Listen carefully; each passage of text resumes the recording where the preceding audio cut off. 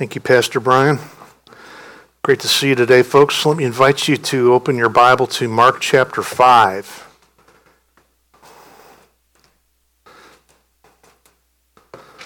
If you came without one, there should be one under one of the chairs in front of you, close by. Mark chapter 5 today will be in verses 21 through 43. Let me start off by reading a passage to us and encourage you to join me in following along. Hear the word of the Lord. And when Jesus had crossed again in the boat to the other side, a great crowd gathered about him, and he was beside the sea. Then came one of the rulers of the synagogue, Jairus by name, and seeing him, he fell at his feet and implored him earnestly, saying, "My little daughter is at the point of death. Come and lay your hands on her so that she may be made well and live." And he went with him. And a great crowd followed him and thronged about him. And there was a woman who had had a discharge of blood for 12 years, and who had suffered much under many physicians, and had spent all that she had, and was no better, but rather grew worse. She had heard the reports about Jesus and came up behind him in the crowd and touched his garment, for she said, "If I touch even his garments, I will be made well." And immediately the flow of blood dried up, and she felt in her body that she was healed of her disease. And Jesus, perceiving in himself that power had gone out from him, immediately turned around in the crowd and said, "Who touched my garments?"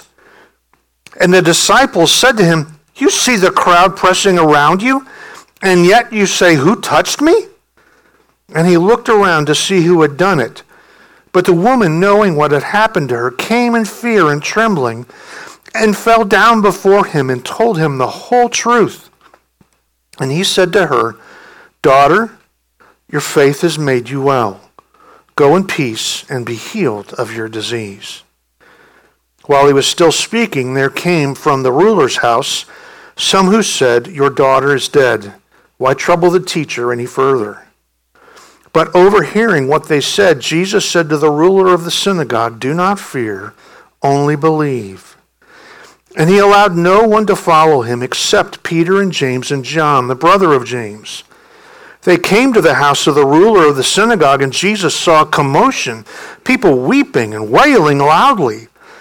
And when he entered, he said to them, "Why are you making a commotion and weeping? The child is not dead, but sleeping." And they laughed at him. But he put them all outside and took the child's father and mother and those who were with him and went in where the child was. Taking her by the hand, he said to her, "Talitha cumi," which means, "Little girl, I say to you, arise." And immediately the girl got up and began walking, for she was 12 years of age, and they were immediately overcome with amazement. And he strictly charged them that no one should know this, and told them to give her something to eat. This is the word of the Lord, his inerrant and authoritative word. Let's pause for a minute and pray as we look further into this amazing account. Father, give us grace today. Open our eyes and ears to hear and see your truth. We need your quickening spirit to help us.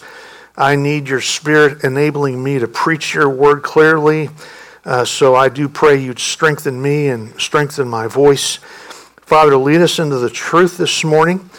Change us with this living and active word that is sharper than any double-edged sword. Lord, transform us into the image of your Son today. In Jesus, we ask this in your name. Amen. We come to a third installment in a series of miracles that Mark has been presenting. The first was about 2 weeks ago. Jesus displayed his power over nature by stilling a great windstorm on the Sea of Galilee. The second installment was last Sunday morning. We saw Jesus display his power over demons, casting out an army of demons from a man. And then this morning we come to the third. Actually, it's third and fourth because there are two miracles here. And here we see Jesus' power over illness and death. Jesus' power over illness and death. He performed these series of miracles to reveal the power and the nearness of God's kingdom. Do you remember what he said? The first words that Mark records out of his mouth in the Gospel of Mark are these: "The time is fulfilled and the kingdom of God is at hand. Repent and believe in the gospel." And this series of miracles, 4 of them, is a demonstration of that the kingdom of God really is at hand, as well as the unstoppable power of that kingdom. And the miracles in our passage this morning reveal his power over illness and death. Jesus Christ is Lord and Master of illness and death. He rules that realm, the realm of sickness, disease, and death. And we see this power in our passage through 3 encounters that he has. Jesus encounters 3 different people in these verses, and through these encounters we see his power over illness and death put on display for us. The first encounter is between Jesus and Jairus. Jairus comes to Jesus in desperation, begging him to heal his dying daughter. Mark describes 3 things to us in this first encounter. First, he just mentions Jesus' location as he begins. Notice verse 21 again with me. Look what it says. "And when Jesus had crossed again in the boat to the other side, a great crowd gathered about him, and he was beside the sea." You might recall that last week we were on the eastern shore of the Sea of Galilee, over here at what they have labeled Gergesa. Here's where we saw his power over demons. And you recall that he left Capernaum, and this is where we saw his power over nature as he stilled the windstorm. But now he's traveled back to his home base here. Pretty much we've seen Jesus so far in the book of Mark centered in this area. Saw him spread out a little last week. Next week he's going to travel to Nazareth. But he's back here this morning and back in his home base. And again, as before, a large crowd has heard that Jesus has returned. They gather primarily interested in seeing him perform a miracle or cast out a demon. But as we've seen before, they have little interest in what he has to say about the kingdom of God. They are there for the thrill, so to speak. The second thing that Mark tells us in this first encounter is he describes Jairus' position. We see Jairus' position in the community. Glance down to verse 22 now. It says, "Then came one of the rulers of the synagogue, Jairus by name." This is just one of the rulers of the synagogue, so there apparently in this synagogue is more than one. One of them was referred to as the attendant, and he took care of the building and its contents. He was the deacon of the synagogue, so to speak. The other man was called the president, and sometimes the ruler. He was responsible for the worship and instruction that took place in the synagogue on the Sabbath. We don't know which of these Jairus was, but there's more than one, so he's certainly one of these. Either way, it was an important and highly respected position. He would have been a highly regarded member of the community. And the synagogue that's mentioned is probably the one we saw Jesus visit in chapter 1, and then again in chapter 3. Back in chapter 1, Jesus was invited to stand up and say a word in the synagogue because he was a visiting rabbi. And that led to him casting out a demon in the middle of the service. And then in chapter 3, back in the synagogue again, he heals a man in the synagogue with a deformed hand, violating the rules of the Sabbath that the Pharisees had added to God's word.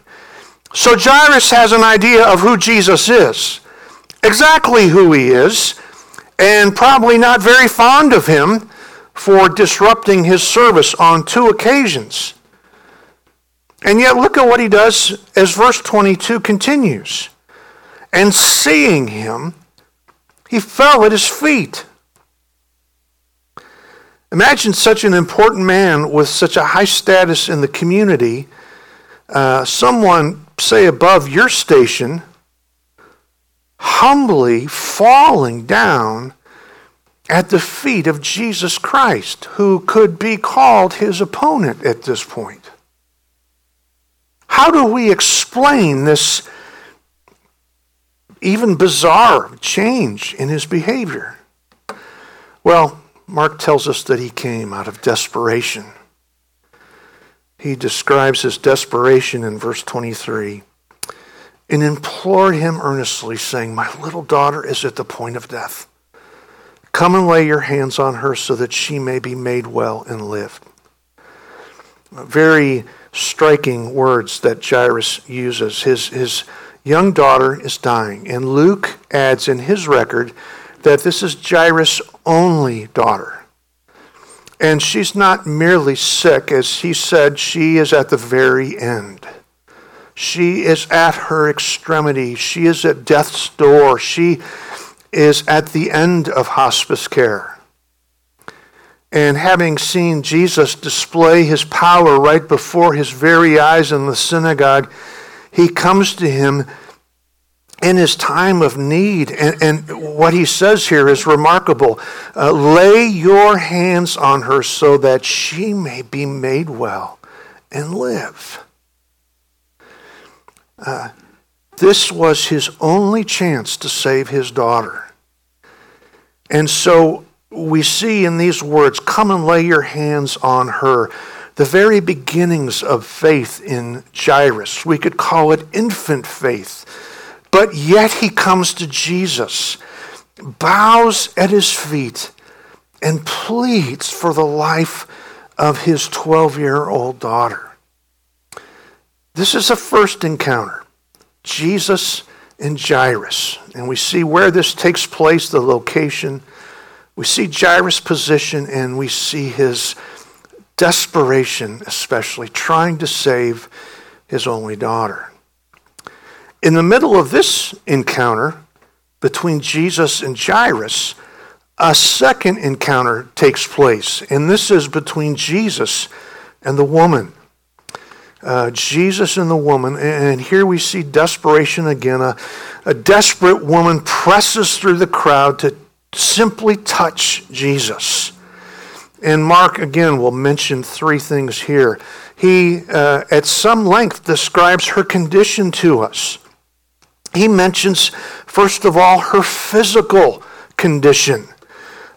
Beginning in the middle of verse 24, it's a new paragraph in the ESV. It says, "And a great crowd followed him and thronged about him. And there was a woman who had a discharge of blood for 12 years. Now, this woman had been hemorrhaging, that is, bleeding internally, for over a decade. A long, long time. This would directly affect her social condition. Though Mark doesn't describe her social condition, we can conclude from the Word of God that her physical condition would have directly affected her social standing. According to Leviticus 15, this constant bleeding would have made her ceremonially unclean as a leper would be. And this would have excluded her from attending the synagogue. This would have excluded her from being in contact with people, because her uncleanness could be directly spread to other people who touched her. No religious Jew would have had contact with her. And so she became an outcast. We see her financial condition. Mark describes her financial condition for us in verse 26, and who had suffered much under many physicians, and had spent all that she had, and was no better but rather grew worse. She'd explored every avenue of treatment available, some of which were superstitious and foolish. Listen to these examples from Jewish tradition. It says, take of the gum of Alexandria, the weight of a small silver coin, of alum, the same, of crocus, the same. Let them be bruised together and given in wine to the woman that has an issue of blood. If this does not benefit, take of Persian onions 3 pints, boil them in wine and give her to drink and say, arise from thy flux, or her issue, as it were. If this does not cure her, I like this next one especially, if this does not cure her, set her in a place where 2 ways meet, and let her hold a cup of wine in her right hand, and let someone come from behind and frighten her, and say, arise from thy flux. Well, as entertaining as that would be to observe, nothing she has attempted has worked, and she has spent her entire savings. But unfortunately, the medical profession, still in its infancy, and doctors simply lack the skill to treat her internal bleeding. It's not that they were out to make her worse, they just didn't know how to treat her. And the result is that she is now destitute. But then take note of her spiritual condition, because this is where there is a glimmer of light. And we again see the beginnings of faith, infant faith again. And look with me at verse 27. She had heard the reports about Jesus and came up behind him in the crowd and touched his garment. For she said, if I touch even his garments, I will be made well. And immediately the flow of blood dried up, and she felt in her body that she was healed of her disease. She heard the report about Christ and acted on it. She heard the news that Christ could heal, and acting in faith, it's very similar to Jairus. Acting in faith, she came to him. It's frankly amazing that she had any hope at all at this point. But driven by her desperation and trusting in the word she had heard, she came to Christ. It's like Rahab's faith in the book of Joshua, where the 2 spies came to her to spy out the city of Jericho, and she hid them. And this is what she told the spies. This is very similar to what this woman has just said. I know that the Lord has given you the land, and that the fear of you has fallen upon us, and that all the inhabitants of the land melt away before you. For we have heard how the Lord dried up the water of the Red Sea before you when you came out of Egypt, and what you did to the 2 kings of the Amorites who were beyond the Jordan, to Sihon and Og, whom you devoted to destruction. And as soon as we heard it, our hearts melted, and there was no spirit left in any man because of you. For the Lord your God, he is God in the heavens above and on the earth beneath. Rahab had heard the report of God's activity, what he had done for Israel, and she acted on it. And this woman is doing something very similar, just as the word praised Rahab for her faith. This woman can also be praised for hearing and acting on it. And from her condition, Mark goes further in this account, and he describes the frustration of the disciples. Very understandably frustrated, their frustration and irritation with Jesus. Now look at verse 30 with me. And Jesus, perceiving in himself that power had gone out from him, immediately turned about in the crowd and said, who touched my garments? And now think of this. This is not a polite crowd. There are people, they're touching. This is a claustrophobic's nightmare. An introvert's nightmare. They're smashed together. It's like the time I went to Six Flags to go to one of those Christian concerts, and I was practically shoulder to shoulder. I think the group was Audio Adrenaline or Michael W. Smith. And I think it was thereafter I resolved I would never go back to Six Flags. It was just too close for comfort, literally. And where did I stop? Verse 31. Well, Jesus said, "Who touched my garments?" And his disciples said to him, "You see the crowd pressing around you, and yet you say, 'Who touched me?'" As if to say, everybody's touching you. How could he possibly ask, "Who touched me?" And it's not mentioned here, but we might, I think, fairly safely conclude that Jairus is also probably coming unhinged at this moment as Jesus pauses in this desperate trip back to his house to lay hands and heal his daughter. Like an ambulance stuck in traffic. But this encounter with the woman had purpose. And one purpose of this encounter was to grow and stretch the infant faith, to grow and stretch the infant faith of Jairus as he observes what happens to this woman. Jesus did something similar when Lazarus was dying. He delayed. Do you recall? He delayed his journey so that the Son of God might be glorified. And have you ever considered that this is what Christ might be doing with you? In your frustration over how absent he seems, and your frustration over prayer that's gone unanswered for you don't know how long, have you considered that he might be attempting something similar to grow and stretch your faith in him just as he's trying to do here with Jairus? Well, from frustration, Mark goes on to describe her confession to us. And in fear and trembling, she makes a full confession to Jesus. And this is in verse 32. And he looked around to see who had done it.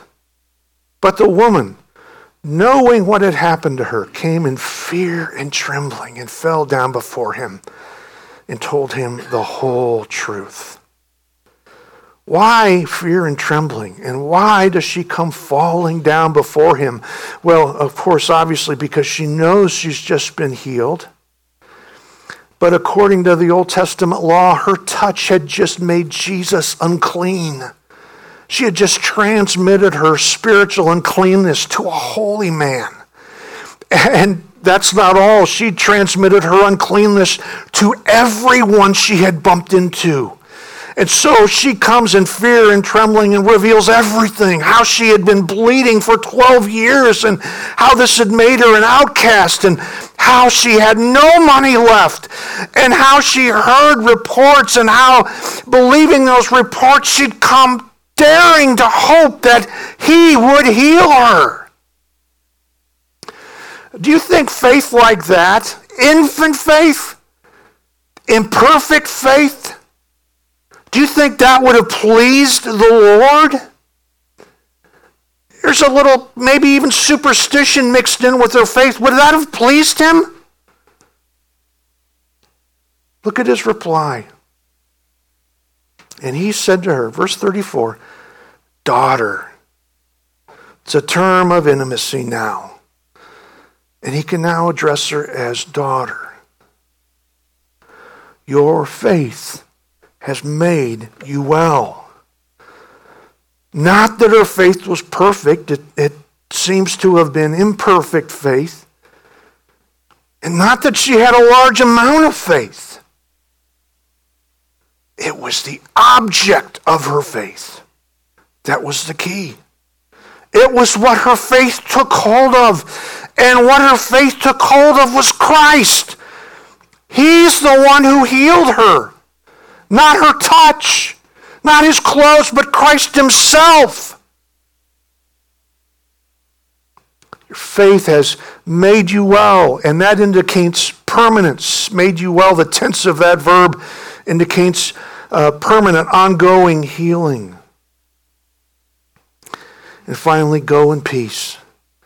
Be healed of your disease. Likely the first time she had a moment's peace in 12 years.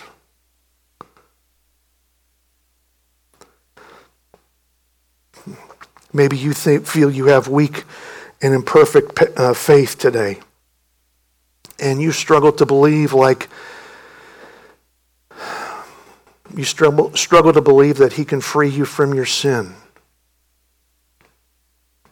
Or you struggle to believe that he can actually help in your situation. And with those struggles, should you still come to Christ?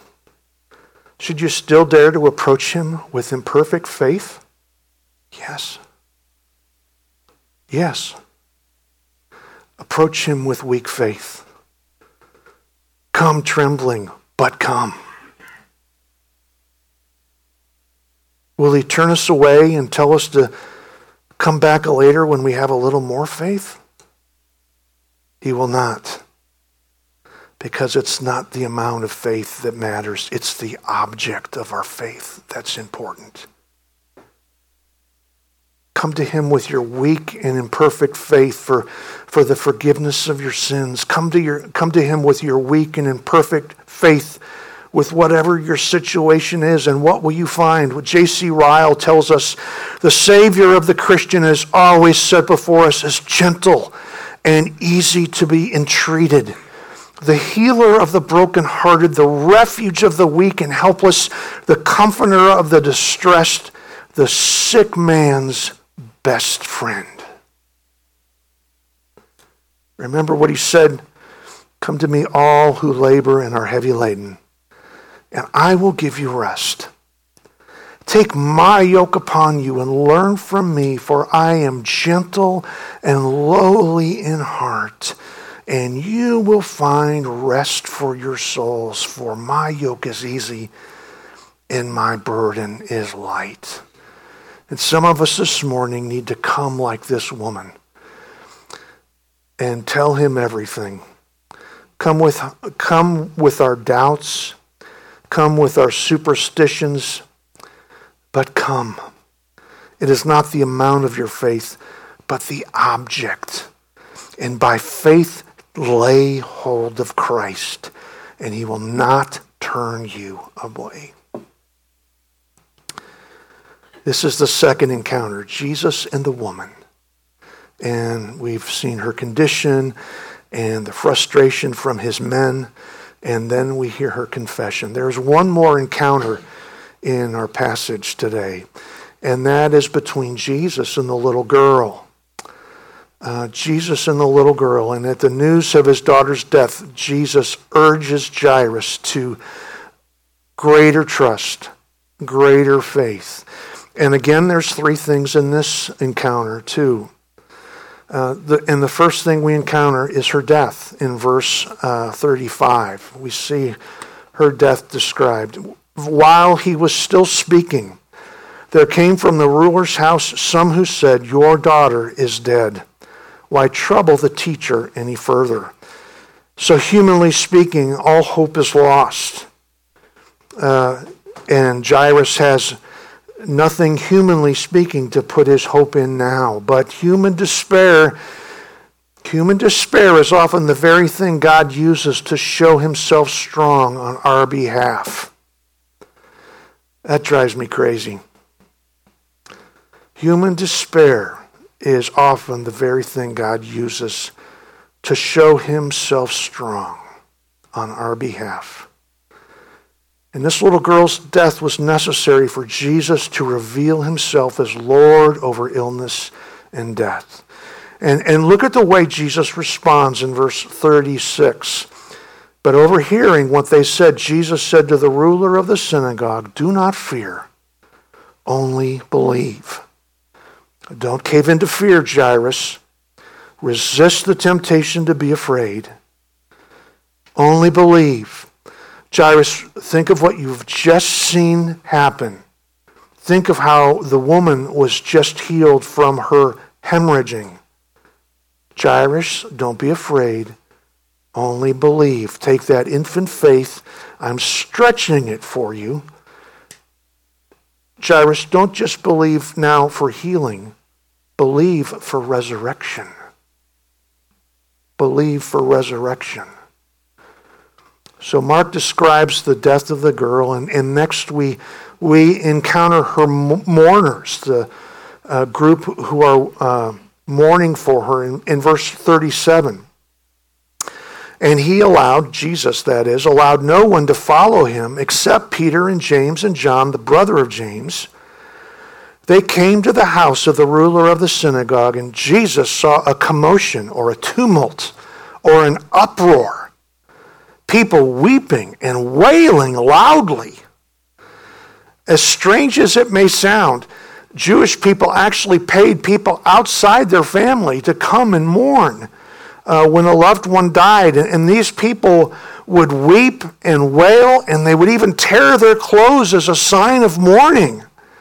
One Jewish tradition dictates that even the poorest family should hire at least 2 flute players and 1 wailing woman. Jairus has a little more disposable income, and so he's able to afford several mourners. And according to verse 38, they're making quite a racket, as my father would put it. They're making an uproar. And look at how Jesus responds in verse 39. And when he had entered, he said to them, "Why are you making a commotion and weeping? The child is not dead, but sleeping." And they laughed at him.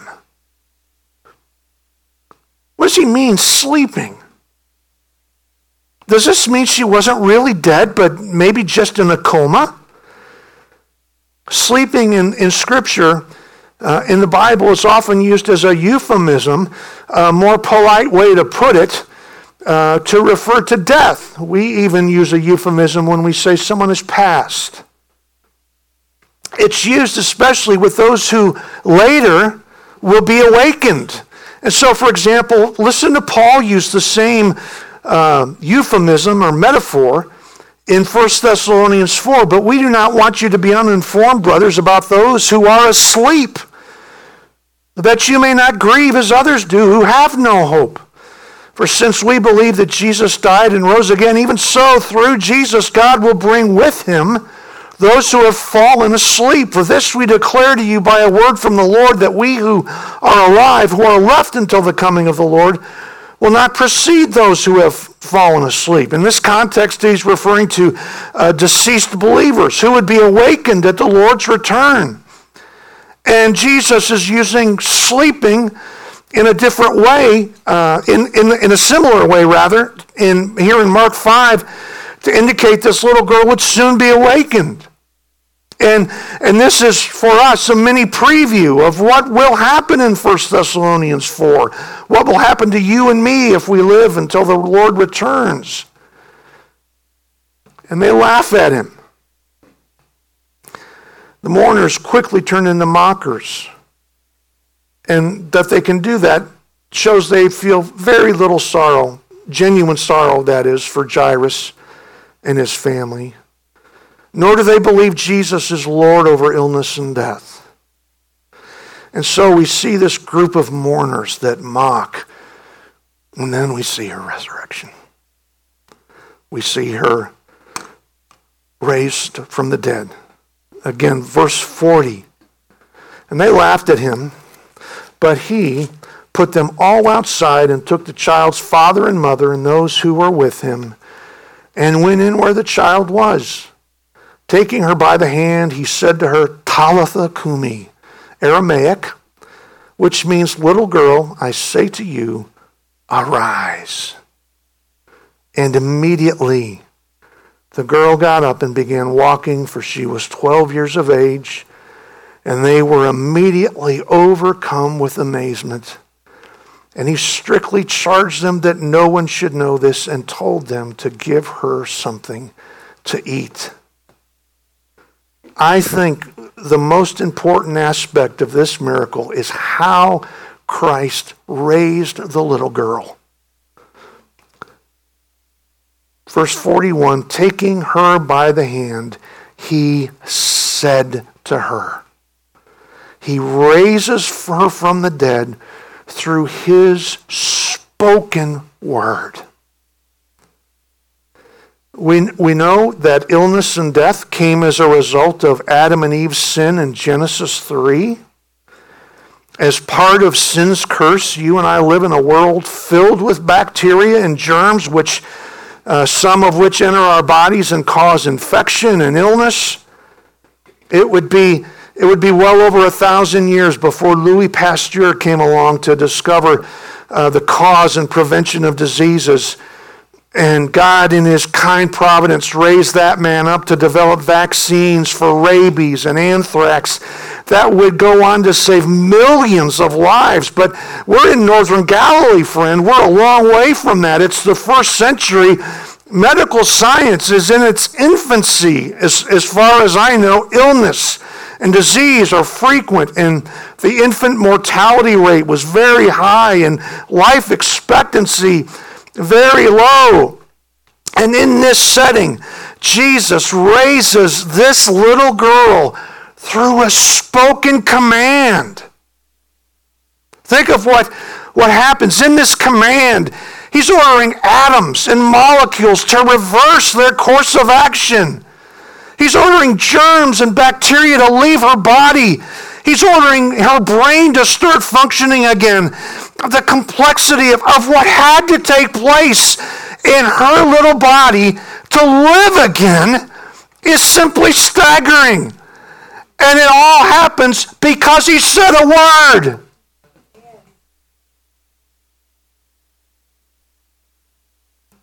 I've shared with you, I can't even get my dog to obey me.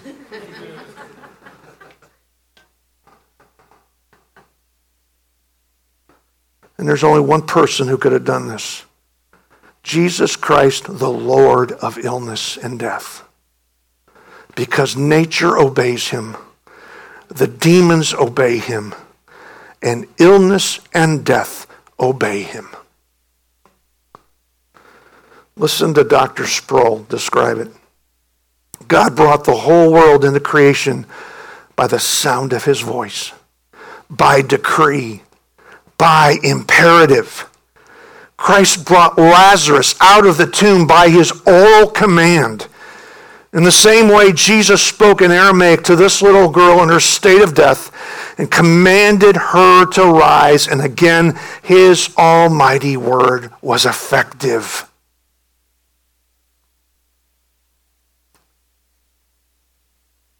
In this third encounter, we see clearly Jesus as the Lord of illness and death.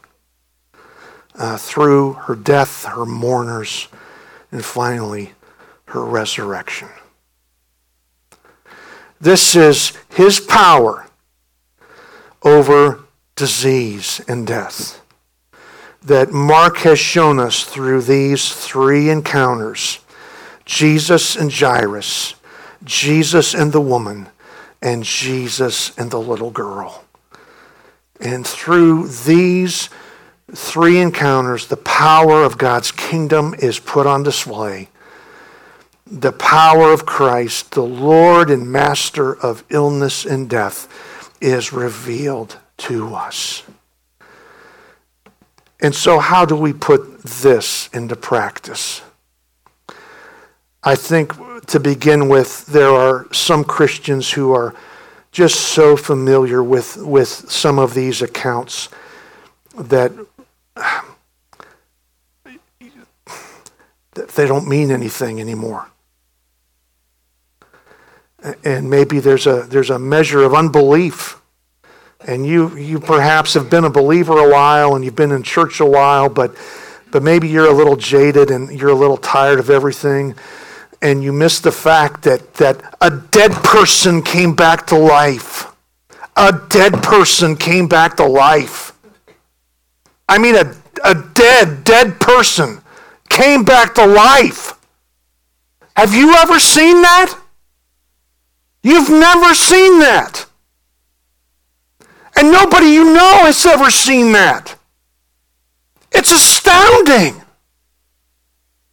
And we all, in a sense, should be smacking our foreheads because this is incredible.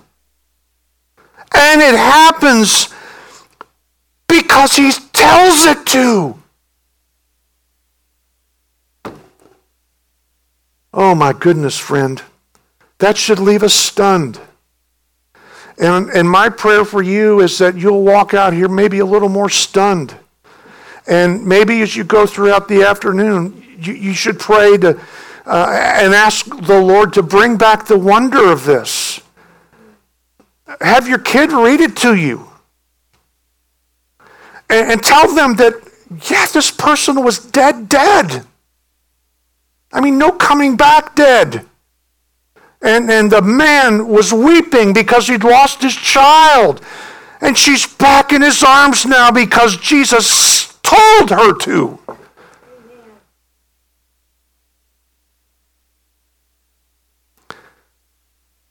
Lord, bring back our wonder for these miracles, for the stilling of the storm, for casting out a demon, for healing a woman's sickness by a mere touch, and for raising a girl from the dead.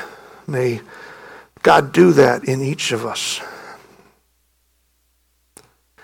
And a second application, friend. This power is no joke. This power is no joke. And I can confidently say that you ain't seen nothing yet. There's a day when he will come in a great display of power and glory. And if you know Christ, if you've trusted in Christ as your Savior and Lord, if you've turned from your sin, not just said the sinner's prayer, just look that up for me in Scripture. You'd be amazed, it's not in the Bible. Have you trusted in Christ's death on the cross and turned to him in repentance of faith? Because, friend, he's going to come back. He's promised he will return, and it will blow your mind. Pardon the expression. Are you ready for that? And friend, I pray that the Spirit jars you loose and shows you that if he could do this, then there is much more he can do, and he will. He will return. But if you know him, you don't need to fear that day. But if you don't, look out, because that power is no joke. I urge you and plead with you to trust in Christ today, to turn from your sin and cast your whole weight on what he did on the cross. We don't have altar calls. We're not going to wring our hands until somebody comes forward. We're not going to sing Just As I Am. You can do it right where you're sitting, and you can do it right now. Just by turning to him and turning away from sin to rely on what he did as the payment for your sin. And lastly, friend, people need to hear about this power. Oh, tell your kids about this power. Look at this. She was dead, and she came back alive. Your friends need to hear about, your children need to hear about this power. Your friends need to hear about this power and Christ's power to transform their lives and save them from their sin. Friend, tell it. Tell it to those in your world. Christ, we thank you that you are an almighty and powerful God. And we rejoice to call you our God and our Savior. And thank you that you are Lord of all, Lord of nature, Lord over demons, and Lord over illness and death. And we look forward to the day where you will put it all on display at your return. Jesus, strengthen us with your grace. We ask in your name. Amen.